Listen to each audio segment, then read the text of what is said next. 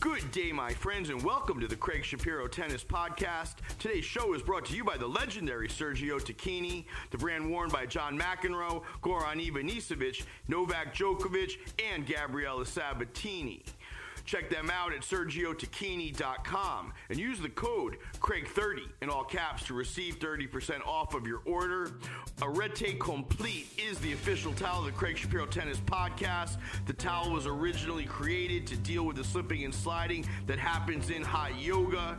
They've got a tennis towel that is phenomenal. The design is incredible. Sweat management is a real thing.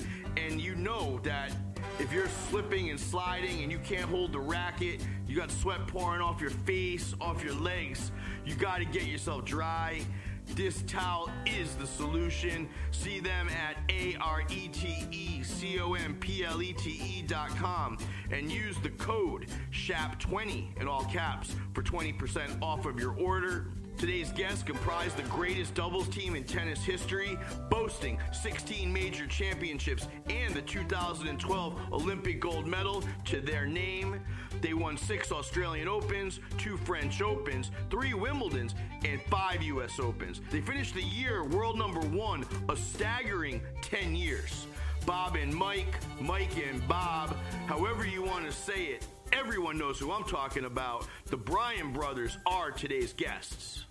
Hang on, so you guys are in Florida? Yes, that's right. Yep, North Miami Beach, hanging out for a couple days.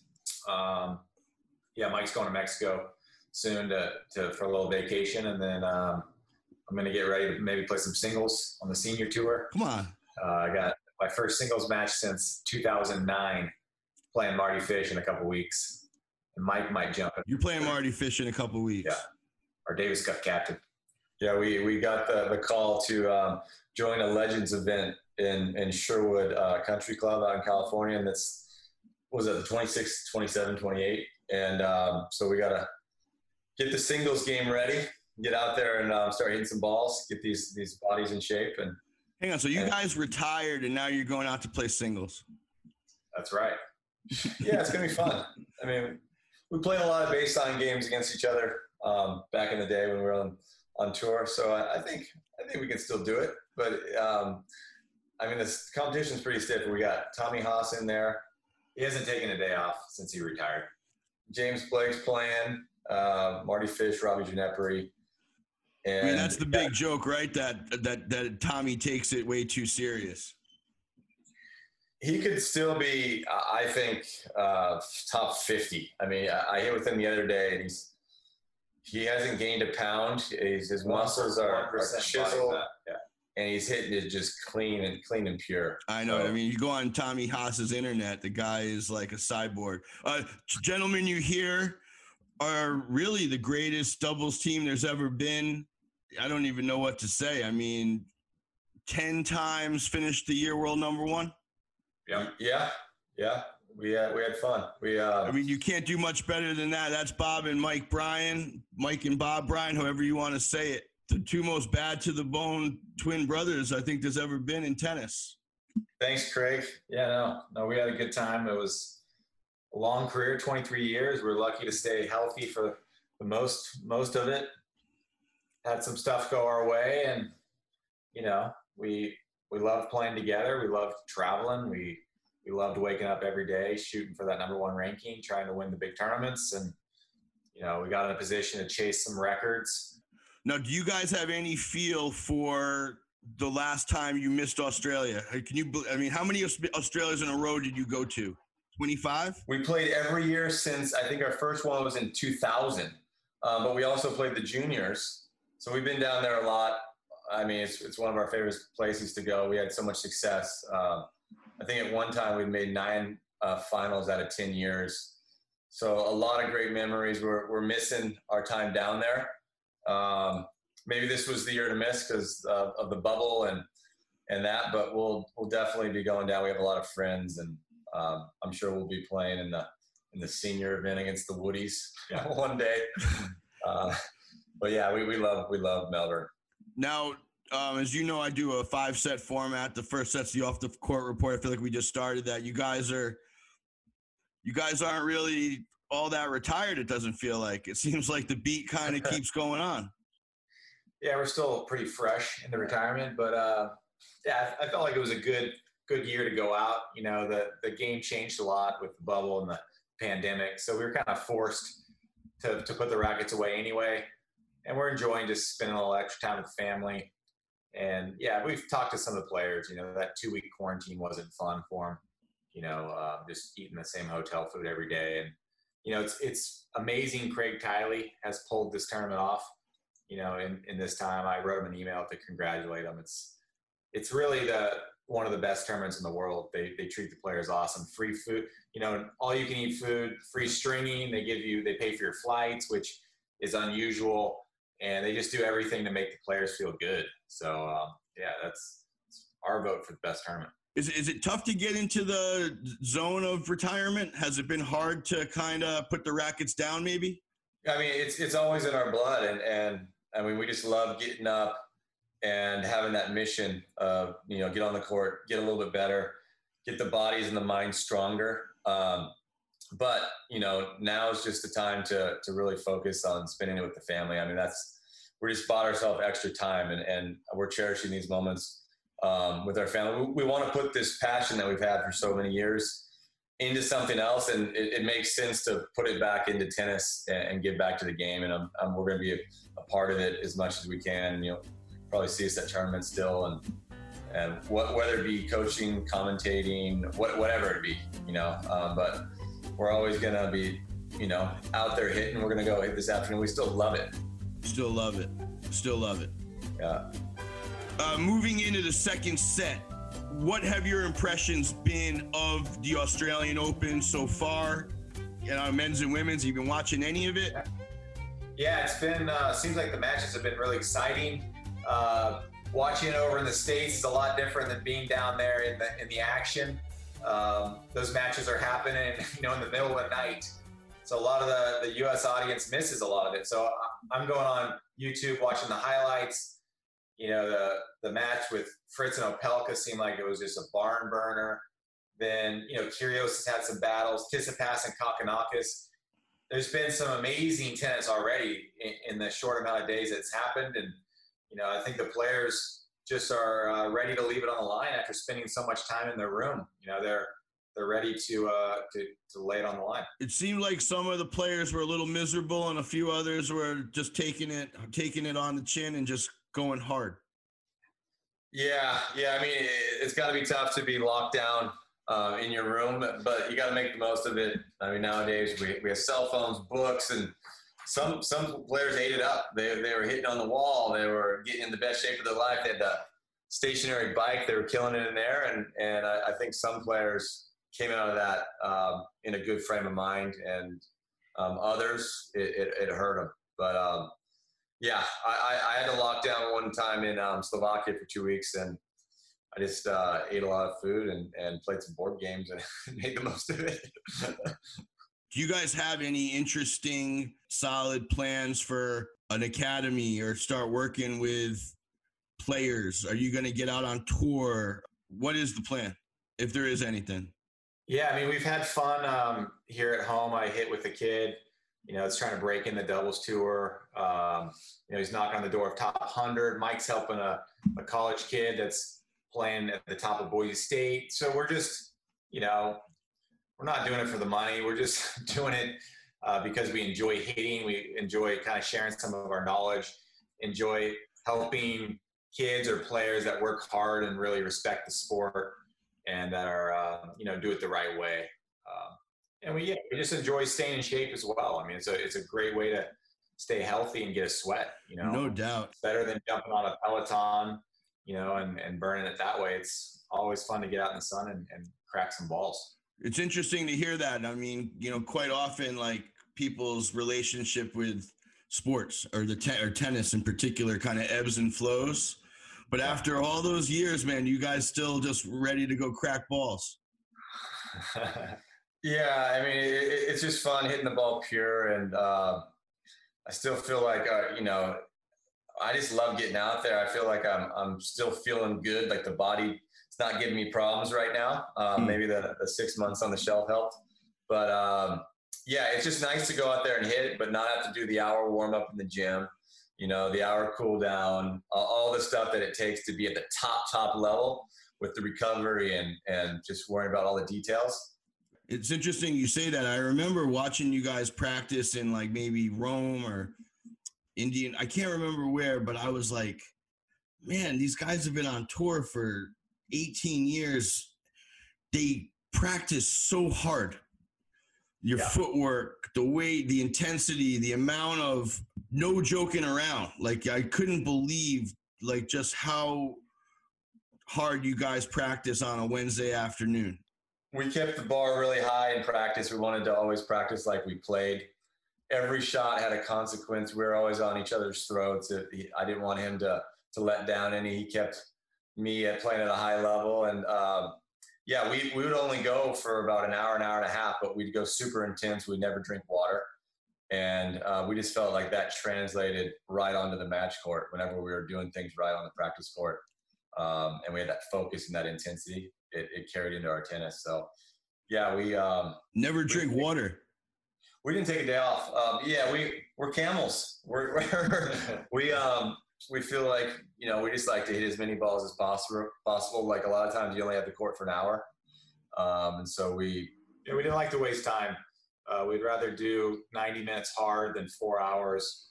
There's a lot of other stuff you can do in the day, but if you just focus on every shot and like Mike said, there's a consequence. If you miss that forehand in practice, you're probably going to miss it when it counts in the match. So we really tried to keep the bar high.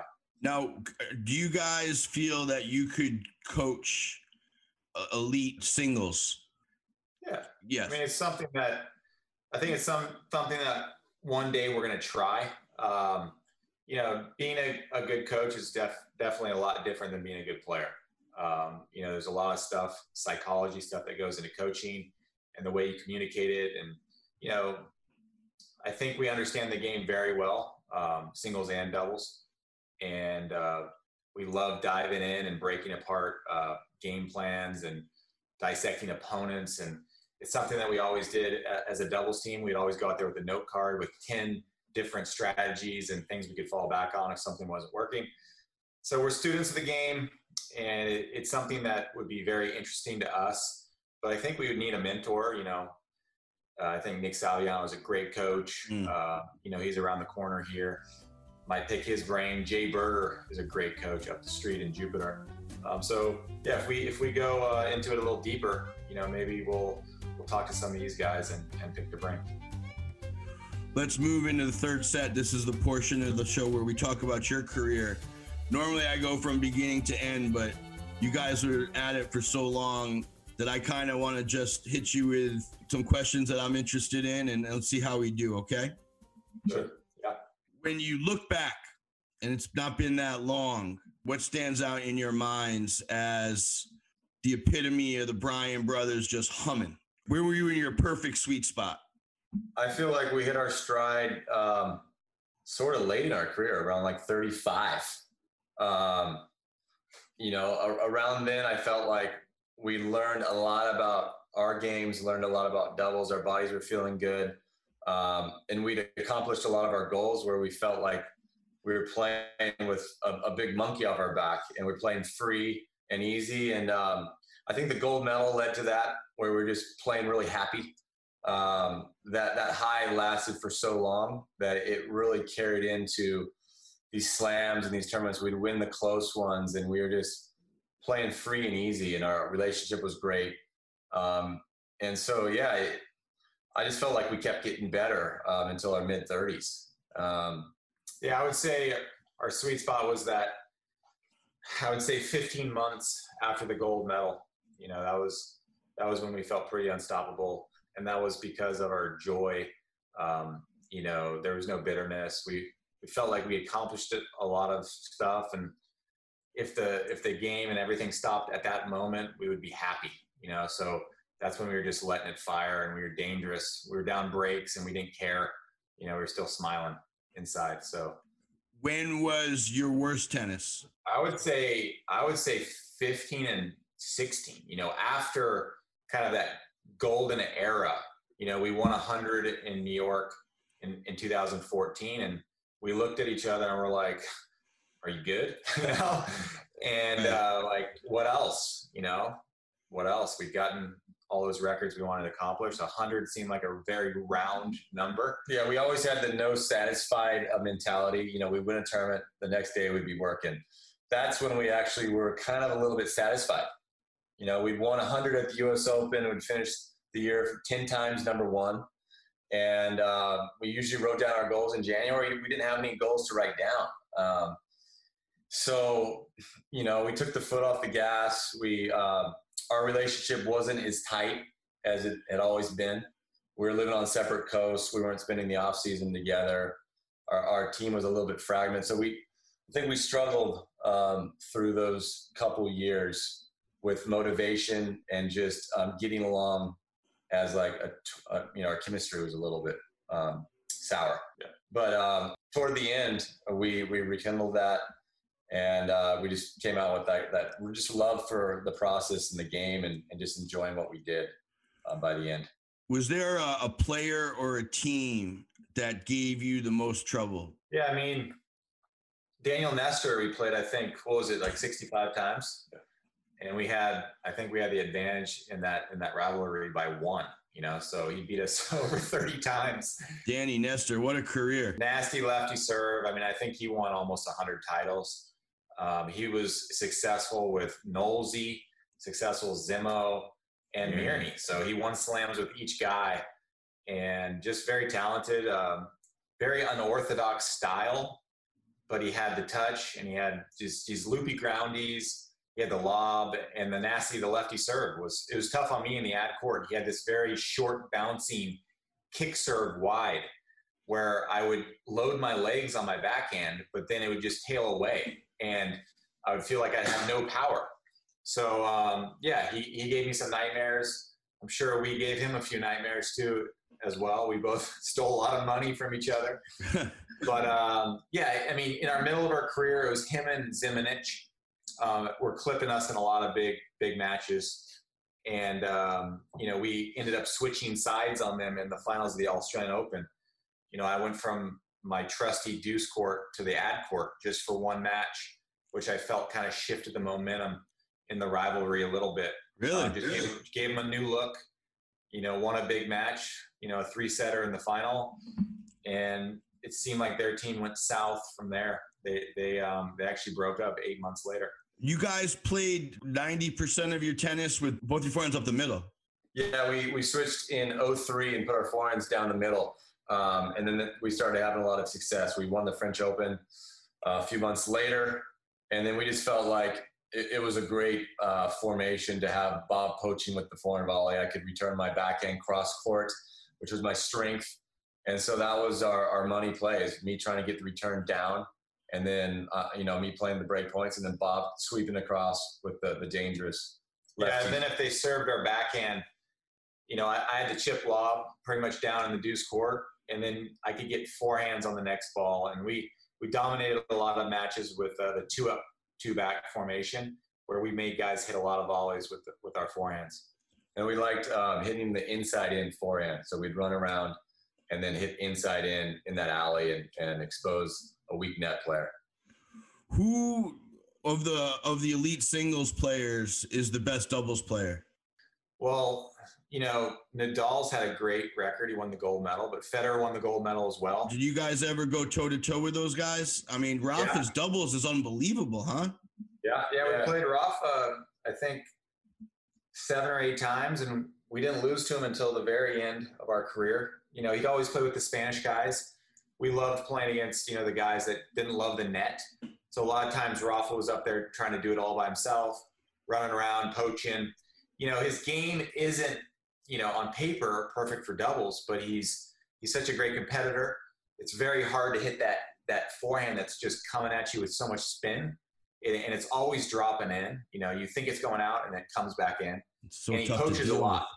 He's really active at net. Federer is just natural ability. He's got all the skills. He could be a great doubles player if he wants to, but he's a little bit less active. Doubles is very fast twitch, and sometimes he'll get out there and be graceful, which isn't sometimes what doubles is. Doubles is kind of a violent, quick game. But if his mind's engaged, he's, obviously devastating at either sport. I've heard you talk about it before, but is there any regrets, anything that you left on the table singles wise? Do you have any, I guess, if you have any regrets? I feel, it was more my choice. Bob was knocking on the door of top 100. He was, I think 115 in the world. And I knew I was struggling with some injuries. And, I'm like, hey, Bob, we can either go play the big tournaments and do this together. Or, we're going to sometimes have to go down to challengers. And it was almost, we're on two different tours. And so, I was like, to be the best, we got to focus all of our energy, start working on doubles drills, and just start refining our skills. And I'm like, we should try to be the best at this. And luckily he came on board. He agreed to do it. I don't know if you have any regrets, but I think that was a great decision just because we love doing it together and we got to travel the world together. And we wanted to really play Davis Cup back in the day. That was one of our big goals. And on the Davis Cup singles, a squad was like Agassi and Sampras. And so the double slot was the spot to go after. And we just really wanted to do that together. And so, I would say if we had any regret, I would say maybe not playing the 2016 Olympics. But we were in, like we talked about before, we were kind of low on motivation. We actually just went with our coach. We just didn't feel like we were going to go down there and make a good memory, and, Zika was in the picture. Our wives didn't want us to go. It was just a kind of a last minute decision. We had a bad loss in Montreal and we were just in the dumps. And we just said, we're not going. But looking back on it, every Olympics is a chance to have glory and to be with your fellow athletes. I'd probably do it different if I could go back, and then I might want to redo a couple of those French Open finals. We lost four of them in 3 sets, and I feel like a couple of them down the stretch we kind of got in fights, and we didn't play our best tennis when we needed to in those. Would it be fair to say that the clay gave you trouble compared to? No. Not really, No. right? You guys were actually, just as No, we loved the clay. We felt like we were almost more dangerous on clay because we couldn't get served off the court. And we loved hitting roundies. And I feel like we were more consistent on clay than any other surface. It was easier for me to return. The lob was easier to hit. We loved it. And, what happened to the French, we only won it twice. I'm grateful to win it twice, but I feel like we could have maybe won it 5 or 6 or maybe even 7 times. I don't know. Those matches would get sticky. I think clay was an equalizer in a lot of moments, and it made a lot of other teams better at times. A lot of the singles guys were dangerous on the dirt. Oh, right. But there was one match. I think we had break points in a couple of them against Bjorkman Mirny in the third. And then there was a couple matches. I served for the match in one of the years against Dodig Mello. Yeah. So you give us a couple points and we might have, 5 French Open titles. But I feel like when we were playing great, we were really dangerous on dirt. Just because, you need variety on clay. And I felt like our hands were soft enough to drop the ball down and hit some good lobs. And we won a ton of Monte Carlos, maybe won that 6 or 7 times, and won a lot of Rome and Madrid. And we were undefeated on dirt at our Davis Cup matches on the road. I think we were 10-0 on the road. And whenever our Davis Cup team played on the road, they always chose clay. But you always see more upsets in doubles on dirt. And a lot of times you see the doubles draw decimated by some singles, some dangerous forehands that jump in the doubles draw, and it gets slow, and they just have time to set up, and the court opens up, and they can use all those skills.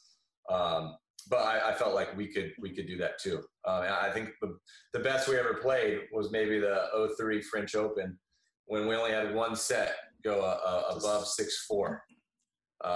and we were just locked in, and it felt like we were just in every point. How would you guys say the doubles strategy and the style changed from the time you started to the time you finished, the way it is now? To me, it looks almost unrecognizable at times. Yeah, it's definitely morphed over the years. I think we were one of the first teams to really play super aggressive on the net and play really power doubles and do a lot of poaching and take away the middle. And then, everyone kind of wanted to play like us, so they started doing that. They started getting tighter to the net, which is the best way to play. Tight to the net. Tight to the net.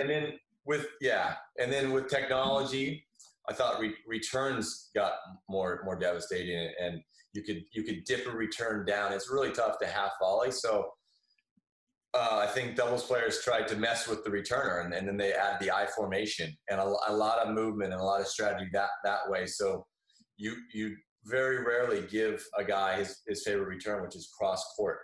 So you're showing a lot of moves. So now I would say it's predominantly I formation.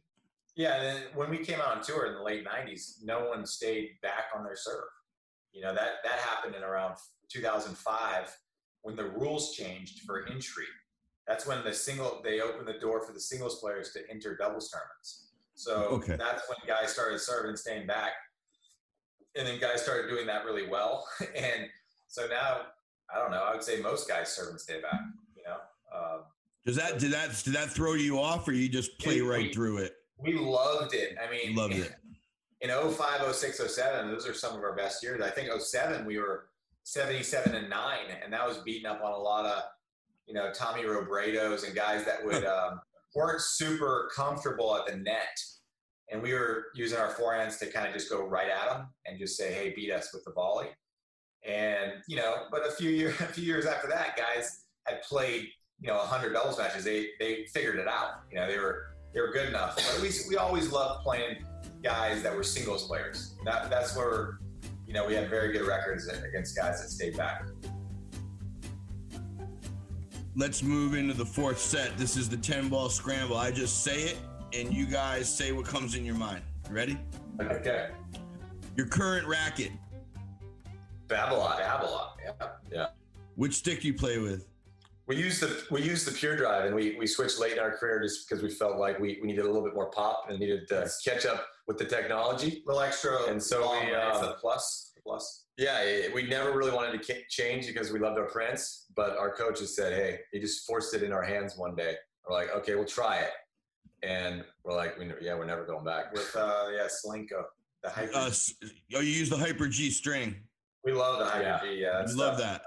Has power, but you can also feel the ball. It's usually those polyester strings are dead. What tension do you string at? Low. We've always gone low 40s. Both sometimes of you. we dip into the 30s, but we're big fans of easy power. Grip size. 4 3/8 with an over grip. Yep. So a little bigger than 4 3/8. Where do you guys keep your trophies? Bob's got a huge trophy case right in his, that's your TV room, right? Came with the house. Yeah, I was lucky. It had a big built-in. Yeah. And I got some in storage, but I'm starting to shine them up, and I'm getting my house organized. But I got my gold medals at my buddy's house in his safe. Hopefully it's still there. I haven't seen him for a couple of years, but Bob's got a great display. I mean, your house right here looks like the Hall of Fame. Did you guys save your credentials? We were doing that for a bit, but once we got over about 500 tournaments, it got too big. It filled up a whole room. So we stopped. No, we would save the ones when we won the tournament. I'd usually take the racket out, wrap the credential around the racket and just shove it in the closet. Oh, that's clever. That's clever. I guess when you win 100, you gotta dial down your saving of stuff, right? When you yeah, exactly. Pick and choose the big ones. Your greatest win. Olympic gold medal match in London, 2012. I would say our greatest wins, maybe 2005 Open. We lost 5 Grand Slam finals in a row. We were going for the sweep anti-slam, and it just felt that turned our career around, getting that win. Who'd you beat? Bjorkman Mirny in under an hour. It was one of our better matches we've ever played. You just wiped them out and turned it back around. Yeah, turned it around. Your favorite tournament? Monte Carlo. We love just going, hanging out with the prince. He'd always invite us over to his castle or palace, and we played just unreal there. It's just, I don't know if it was the view or what, but it felt like the conditions were absolutely perfect. The balls were just heavy enough. The courts were slow enough where it just felt like we couldn't miss. And I think we played it 10 times and won it six. I don't know. It was a good record. That's a good record. The Aussie Open. We stayed at the Crown Casino. Hit the tables a little bit, but it's right there on the Yarra River. Beautiful. You could walk to the courts. Those are two good spots. I'm surprised. A lot of times we hear Indian Wells. The players look wild for Indian Wells. No, that's definitely top 3 or 4. We stay at La Quinta, have the courts there, and our band always played on the Thursday night. It's a fun little gig. I've been witness to that. That is probably one of the best early round nights you can have in tennis. Oh, thank you. Yeah. Your favorite city? Favorite city? I would say London. I mean, we've probably spent a year of our life there, and we would just head over after the French Open and stay in Chelsea. And yeah, there's so many just great restaurants, and we know the city so well, and we just settle in all the way through Wimbledon. And I'm going to say Paris. Yeah. Just the city itself, nothing else. Yeah. Just because there's so much sights to see, there's so much history, and it's where I brought my wife for the first time, and I kind of wooed her with some good spots, and that's exactly. Bryan, that's that entrecote, that steak place is good. Yo, the City of Love, right here on Valentine's Day weekend. Bob Bryan with the City of Love. Now, your favorite court? It's gonna be any court in the world. What's your favorite court? Maybe you played your best tennis on it, or you just love it the most. Maybe Monte Carlo Center, I'm guessing. Yeah, that's the one where you felt most comfortable. But you can't beat center court of Wimbledon. I mean, it's like you're walking into a haunted house. Just the walk from the locker room to the court is amazing. You can't stop from looking at the pictures and the trophies. And the most cavalier thing you guys ever did with prize money, right out of the office. I remember when Bob won the mixed doubles with Martina Navratilova at the U.S. Open, and we were sharing our money at that time. And I remember he sent the bank account a check for $75. I was just waiting for it to hit, and I went over to the Porsche dealership and got a Porsche. So thanks to Bob for that one. Bob wins mixed, and you go buy a Porsche. Yeah, he's working for me. That's nice. That's sweet of you, buddy.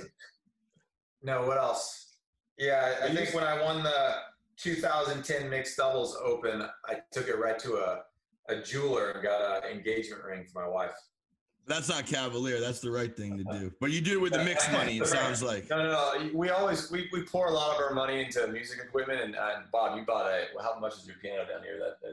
That was a huge buy. Almost a hunch. That was it. You just dropped $100,000 on a piano. That was a 2013 Wimbledon. Took it to the Yamaha dealership and got a grand piano. But we've used it. You break it down by the hour, it's probably 5 cents an hour. The best EXO you've ever been a part of, the most, I don't know, lavish or bonkers event you ever played that they flew you in or something. I mean, we were part of that Federer tour down in Brazil, which was amazing just to be on riding the rails with him. But we also rode the rails with him down in Mexico. And at the time, it was the biggest crowd in the history of tennis. It was, I think, around 50,000 people. And I think Federer sold it out in like 12 minutes. But we played the Mexican guys, Santiago Gonzalez and Mickey. Yeah. And that was cool. I mean, it was just, we played in this huge bull ring and the lights and the music. It was just surreal. Big entourage or lean and mean? Were you guys in favor of? We were pretty lean and mean. A lot of times it was just a trio, us two and Macker.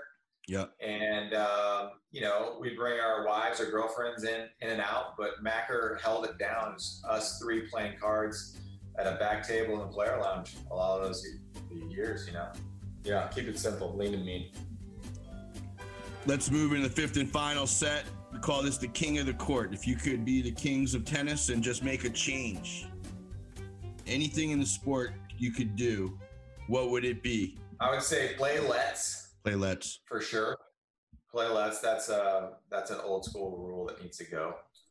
I would say the 3 out of 5 thing. I've been thinking about that. It's a lot of time for a spectator, a fan who's got 3 or 4 hours to watch a whole match. I mean, everything in today's society is so quick and fast paced that it's hard to watch Dances with Wolves every time you watch a slam match, a men's match. So I would take that down. I think they should play one tournament a year with wood rackets. You know, I think everyone should just go down to wood. You know. Think that there was an EXO years ago. They called it the Hardback Classic, where they put. You guys played that? One time in New York, we played at the Armory in New York. Yeah, the Armory. We played it with wood. That was a cool event, man. It was cool. Yeah. And I find with the wood, all your solid strokes don't go away. You know, like Mike, your backhand return was solid. My forehand I could hit with a frying pan. But then the shots you think about are way worse. Yeah. You know? If you have any technical flaws, it's going to come out with wood. It's kind of interesting that those wood rackets are kind of the truth. Yeah, no, I loved it. I loved it. Yeah, playing with wood. It really cleans up your strokes. I feel like I saw you guys come on tour when you guys were like right out of the box out of Stanford. And I can't just, just congratulate you guys enough on one of the really most legendary and incredible careers you could have in tennis. I tell you, I love watching you guys play. The way you interacted with the fans and with the press and with everybody. I think a lot of players on both men's and women's tennis could learn from that. What prompted the accessibility and what prompted the, just kind of the all-around groove that you guys sort of have had? Our dad always really gave back. He did so much with the kids, and he would bring us along to his clinics, and even when we were on the tour, my dad was traveling, working at Cincinnati, LA. And a lot of times even before our match, we were out there hitting with the kids. And, during our practices, he would bring some kids out from the crowd. We'd serve to them. Some of our fans, we'd take them out to dinner after the match and just showed an appreciation for the people that supported us and trying to give back. I mean, we were inspired by the guys like Agassi and Edberg that took a little time in the parking lot to sign autographs or take a picture, so people don't know that too, like I remember being with Andre in Munich and he literally first couple days of practice, he'd sign every single person watching his practice autograph. If he had the time, he would do it. But you guys have been special. It's so easy to do. And, if a little kid like us, we were 8 years old, freaking out on Andre Agassi, if we have any kind of 1% the impact, then it's worth it for the tennis, for the whole sport. Hey, I loved every second of this. Best of luck to both you guys in your retirement. And Mike and Bob and Mike, however you want to say it, you guys are released. Thank you. Hey, thanks. Appreciate it. Thanks for having us on. Huge thank you to Mike and Bob Bryan, and thank you to Sergio Tacchini. See them at sergiotacchini.com and use my code CraigDirty at checkout to receive 30% off of your order. Once again, Arete Complete is the official towel of the Craig Shapiro Tennis Podcast. They are a tremendous gift. Use my code SHAP20 in all caps to receive a 20% discount. If you have not done it, please subscribe, rate, review the show. Max Loeb edited the show. Our music is by Brian Senti. We'll be back next time with more of the most interesting voices in the sport. Until then, I'm Craig Shapiro, and you are released.